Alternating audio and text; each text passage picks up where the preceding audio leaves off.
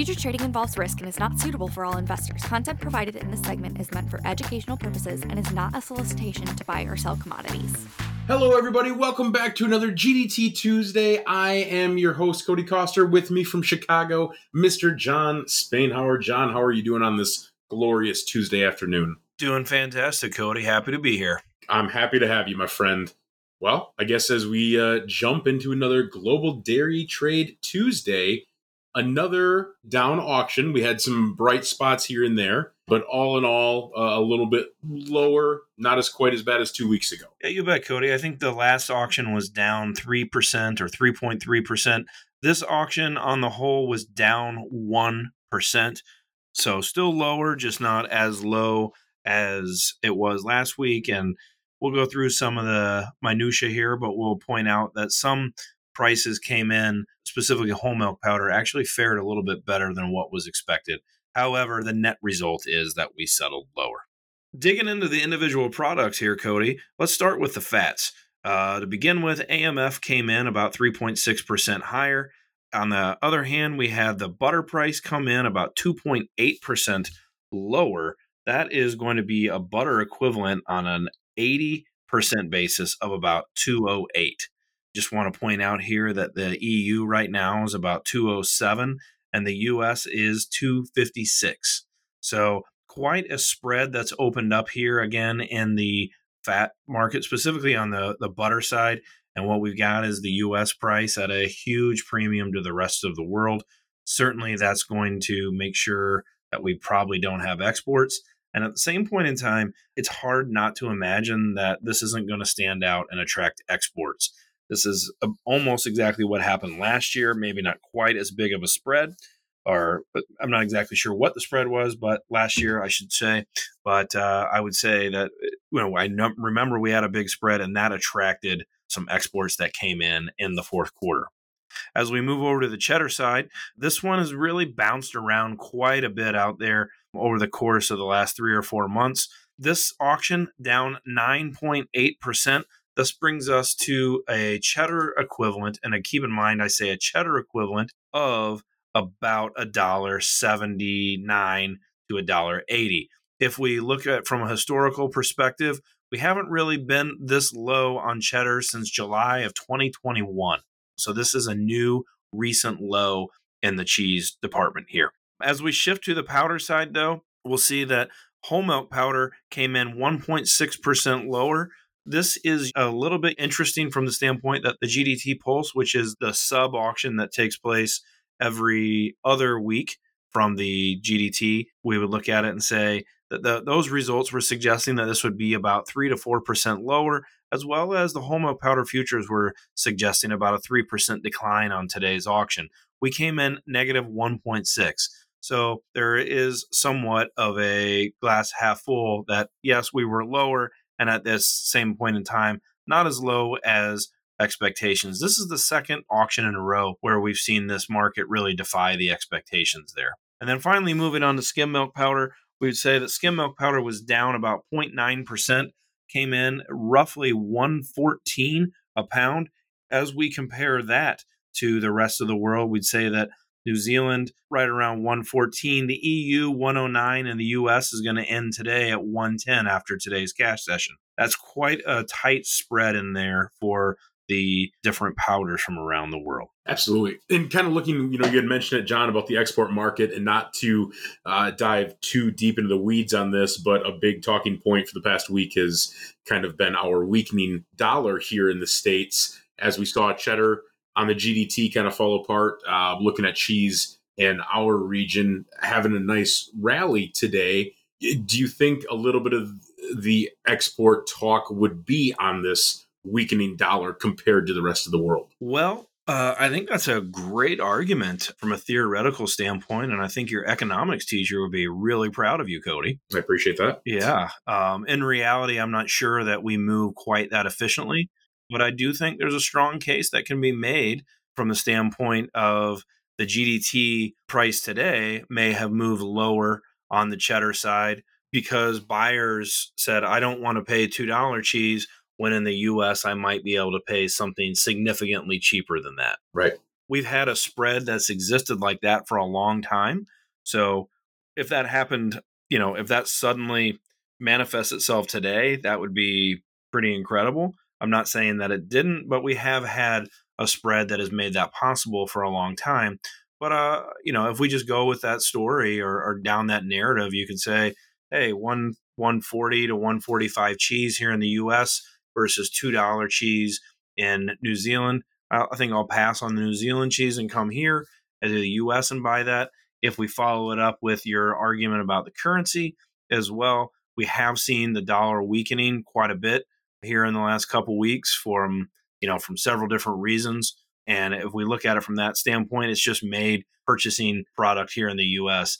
even cheaper. Again, the best laid plans of mice and men. I'm not sure exactly that translated here today, but it certainly is a possibility. Yeah, I mean, that's something that we could really dive into, get down a deep rabbit hole on, but I just kind of wanted your thoughts on what was happening today in this previous week with currencies fluctuating. Well, it's certainly out there. When it comes to the cheese market in general, from an export standpoint, again, we would look at it to say we probably even now have the ability to pick up some spot exports when we look at it through the lens of, our spot price is significantly cheaper than the rest of the world. And again, that's if we're comparing cheddar, our cheddar price is considerably lower than everybody else. When we get into the mozzarella price, though, which I would say is the, really the number we want to keep an eye on, we are competitive. There's just the price spread isn't as significant as the price spreads on cheddar. And after our most recent rally here in the last week or so on the CME, we have probably closed that gap in quite a bit between the U.S. mozzarella export potential and the mozzarella in Europe or in New Zealand. However, I do want to point out, though, things don't look as bleak as they did from an export standpoint. The EverAg Insights team pointed out here in the last week or so that Q4 futures out here on the CME or for U.S. cheddar cheese futures, that they are finally below some of the forward prices that we're seeing out of Europe. And that opens the door to longer term structural exports, at least from a potential standpoint. Whether we get those or not remains to be seen. But there's certainly, for the first time in a long time, we've got the ability to be more competitive, not just on a spot basis, but on a forward basis as well. Now, John, looking at the regions that were in here buying on this GDT auction, one thing that really stuck out to myself and you included as we talked about this kind of off air as China not being in the driver's seat on the buying side again. Yeah, Cody, that's really the concerning part for me as we comb through the data here. Last auction, we were able to point out that Chinese participation on whole milk powder was the lowest it's been on record on the GDT and the history of the GDT. I think that in itself is a very significant statement. As we look at today's auction results, the Chinese participation picked up a little bit as it compares to the last auction. So we know it's not a new record low, but it has picked up a little bit, but still it's not significant at all. It's very much on the low side of things. I would say that, yes, China bought a little bit more on this auction, but the real star of the show has been Southeast Asia. And they have bought a significant amount of product here in the last few auctions. And I'll make the argument that they've been able to keep the GDT price buoyant in the absence of China. Two things I just really want to dig a little bit deeper on this subject is, I think the Chinese demand just isn't there, and there's probably two reasons for it. One would be that Chinese internal domestic demand for not just dairy products, but probably all products from an economic standpoint is lower. Their economy just hasn't recovered in the same way that ours has from COVID. They stayed locked down forever. They did stimulus in a different way. You really want to see them come out of this. And yet a lot of the articles you read just say, hey, these guys aren't coming out of COVID with big demand numbers. And at the same point in time, we've seen internal domestic Chinese milk production ramp up. So not only is their demand down, but their ability to service what demand is there, they're able to service it with their own internal milk, and they don't have to reach out to the export market as much as they may have in the past. what that has resulted in is Chinese demand for whole milk powder is not significant right now, or there's probably an understatement, but it's kind of dismal. And I look at that and say, that means that somebody else has to buy that whole milk powder, or the New Zealanders are going to start making other products with their whole milk powder. So that brings me to the second point there that I wanted to focus on, and that would be that Southeast Asia has been the star of the show here on this auction. They bought about 30% more than China did. That is a statement in itself, and I think that's great, and I think there probably is some pretty good demand down there, but this is several auctions in a row that they've been able to do that and really stand out. I just don't think, though, that they can maintain this level of purchasing. So if we go back to the standpoint that somebody else has got to buy this, or New Zealand is going to start making other products, I think we're starting to lean towards the idea that New Zealand is going to have to start making other products. They'll probably start with skim and butter and cheddar. And we may already be seeing a little bit of that manifest itself in the marketplace, but they're probably, going to start doing that. And that is something that I feel like could really put some pressure on the marketplace. Okay.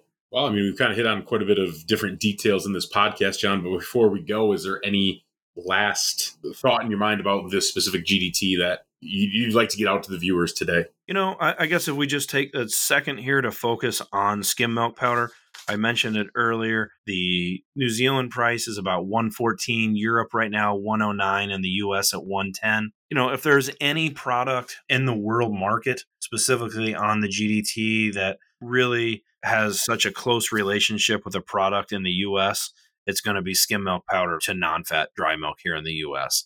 And again, for a lot of different reasons, the skim milk powder market is feeling heavy, but with it at 113 to 114, I just don't feel great about the idea of the US being able to maintain this 110 area.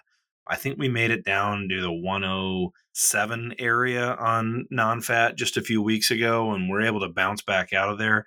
My sense is that we're probably going to go test new lows of the year. And I just don't want to rule out the idea of making it to $1. We'll certainly see a lot of trade at $1. That's going to be a hugely psychological number. I just can't help but think that this GDT is something that will help us get there. I think there were a lot of people that were holding out thinking that we were going to get higher prices in the powder market. That not only did we not get higher prices, we got lower prices. The Chinese haven't come back, probably going to lead to the New Zealanders making more skim. If that's the case, I just feel like we've got a date with the $1 price area on the non-fat market. Okay. Well, I guess we're going to have to wait to see how that all plays out and transpires.